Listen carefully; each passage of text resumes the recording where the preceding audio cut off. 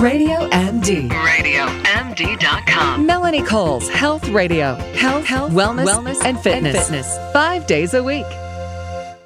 So you hear about good bacteria, bad bacteria, gut health, good flora, and the theory of eat a little dirt and it'll help your autoimmune system really kick in. But there are some bacteria that are just sort of present in the summertime from picnics and things going on that put you at risk for some icky stuff. My guest today is Sherry Torkos. She's a pharmacist, author, certified fitness instructor, and health enthusiast. So Sherry, let's talk about some of the bacteria. Now, what types of bacteria illnesses spike more in the summertime? Hey there, Melanie. Well, thanks for having me on today. Yeah, this is a time of year we're getting into summer bugs, and we're not talking about pesky mosquitoes and flies and bees. We're talking about the bugs that can really put a damper on summer fun, things such as the bugs that cause foodborne illness or food poisoning. That can happen when you're packing, say, your potato salad in your cooler bag and it's not kept at the right temperature, and bacteria can grow, and then you eat that, and then it can set up a nasty infection in your tummy, which can make you really sick. So that's one of the ones I wanted to touch on. And, of course, bladder infections is another one that spikes this time of year as well. No kidding. So let's start with some of the food poisoning things, because as you say, the potato salad, people are putting out their picnics. They're leaving out mayonnaise and all of these base things that, yick. So what kind of bacteria are we picking up from those? Yeah, well, some of the most common bacteria that cause food poisoning would be your E. coli, also Salmonella, Listeria. And, what happens is when we have food outside and it's not kept either cold or hot, bacteria can start to grow, and you eat that food, and then the bug gets into your digestive system, and it causes what we know as food poisoning, diarrhea, upset stomach pain. So the key thing is this time of year to be smart about what you're packing and taking outdoors. So if you are going on a long trip and you're going to be hiking and picnicking, camping, pack things that are stable in the warmer weather. So you could pack dried fruit, nuts. Some fresh fruit is fine as well. Keep it in a cooler bag with some ice packs. The things you want to be careful with are, say, deli meats or any meat in general, dairy products, cheese, eggs, things like that, milk. They just don't really do so well in the warmer temperatures. I always like to pack celery sticks and cucumbers when I'm going to be outside in the heat, because those are also foods that are really hydrating. They have a lot of water, and they do pretty well as long as you're keeping them in a cooler bag with some ice packs. So what about bladder bacteria in summertime? Because people hear, you could get a urinary tract infection from a pool or from a lake or from, is that really true? Yeah, the thing with bladder infections, there are some factors that increase their likelihood this time of year. And, bladder infections are really unpleasant. If you do get one, you have urinary frequency, urgency, pain. They do more commonly affect women than men. However, men can get them as well. And some of the greatest risk factors are advanced age. So once we're, a little bit older, over age 50 for women and over age 65 for men, the increase, you can get an increase in likelihood. However, this time of year, some of the biggest triggers are dehydration. So just not drinking enough fluids, spending time outside where you're perspiring, you start to get dehydrated. Your urine becomes more concentrated.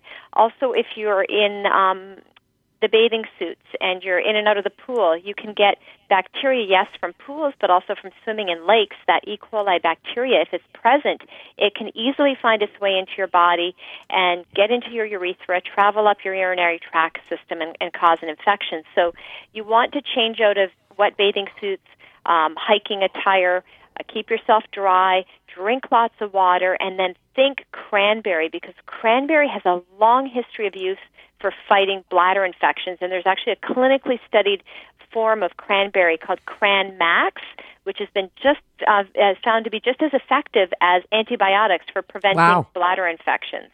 Wow, that's pretty cool. So you can take a cranberry supplement, but thinking cranberry, because it has been for years and years and years, we've heard about cranberries, even when I was a little kid, and I used to get bladder infections, which I don't really pretty much anymore. But as far as kids go, superbugs and increased in cases among children in the summer, what are we seeing there? Yeah, so there are certain superbugs that we're hearing a lot more about, and superbugs, if you're not familiar with them, they're bugs that are getting smart. They're smarter than the drugs. They're antibiotic-resistant bacteria, and some of the most dangerous ones are MRSA, which is methicillin-resistant Staph aureus, also Klebsiella. Ooh, say that 10 times. Yeah, exactly. And only because I'm a pharmacist do I know that acronym, but most people have heard of MRSA. And it's about 2 million people each year contract antibiotic-resistant diseases, and sadly about 23,000 people in the U.S. will die from them. So you need to do what you can to fortify your immune system and keep yourself strong and healthy so that you can prevent contracting one of these superbug infections. So one thing I would recommend as a pharmacist, only take antibiotics when you absolutely need them. If you have a viral infection, don't take an antibiotic. They only work against bacteria. So if you have the cold or flu, forget about the antibiotic. Do some other natural methods, support your system. So only take antibiotics when you need them. Also look at ways that you can support your immune system. I'm really big on medicinal mushrooms, and in particular there's something called AHCC. And AHCC, it's an ingredient that's been very well studied in Japan. Fascinating research showing that it can help to support and boost your immune system and even provide some protection against these deadly superbugs like Klebsiella and MRSA and some other infections that can really take you down this time of year. That's really great advice, because people don't really even think about the way that we can not only use our food, but to keep ourselves hydrated and preventing UTIs and all of these kinds of things. So what else do you want people to know about bacteria in the summertime? Well, there's some good bacteria, and that's your beneficial bacteria that I'm sure you've had a lot of guests on in the past talk about the benefits of having good, strong microflora, your gut bacteria. So eating probiotic yogurt, kefir, taking probiotic supplements, those are also good daily strategies to keep your gut healthy, making sure you're getting enough prebiotic foods in your diet or prebiotic fibers. We get that in certain vegetables. Also inulin and guar, they contain prebiotic fibers. They're very beneficial. But really, when you're getting into these hot summer months, hydration is so important. And when we think about thirst, often when we feel that sensation that we're thirsty, we're already starting to become dehydrated. So be proactive. Drink lots of fluids. You want to have anywhere from 2 to 3 liters a day to keep your system hydrated. If you're outside exercising, you're swimming, perspiring, increase your fluid intake even more so that you keep yourself in a good state. Wear sunscreen as well. I don't recommend always having sun protection. I think a little sun exposure is okay for that vitamin D. However, when you're out on hot sunny days, again, spending a lot of time outside, I would look towards a nice mineral sunscreen to keep your skin protected from the sun, the hats, the longer clothing as well to ward off insect bites, because we are hearing about a lot Zika, of more and deadly. more, right? Yeah, we sure are. And what do you think? We only have about... You're not big on DEET, huh? You don't like that? Well, you know what? Listen, it's one of the most effective insect repellents. However, there's some concerns with toxicity. So if you have to use DEET, make sure you wash it off when you come indoors. You can look at some of the natural insect repellents that contain citronelle and things like that.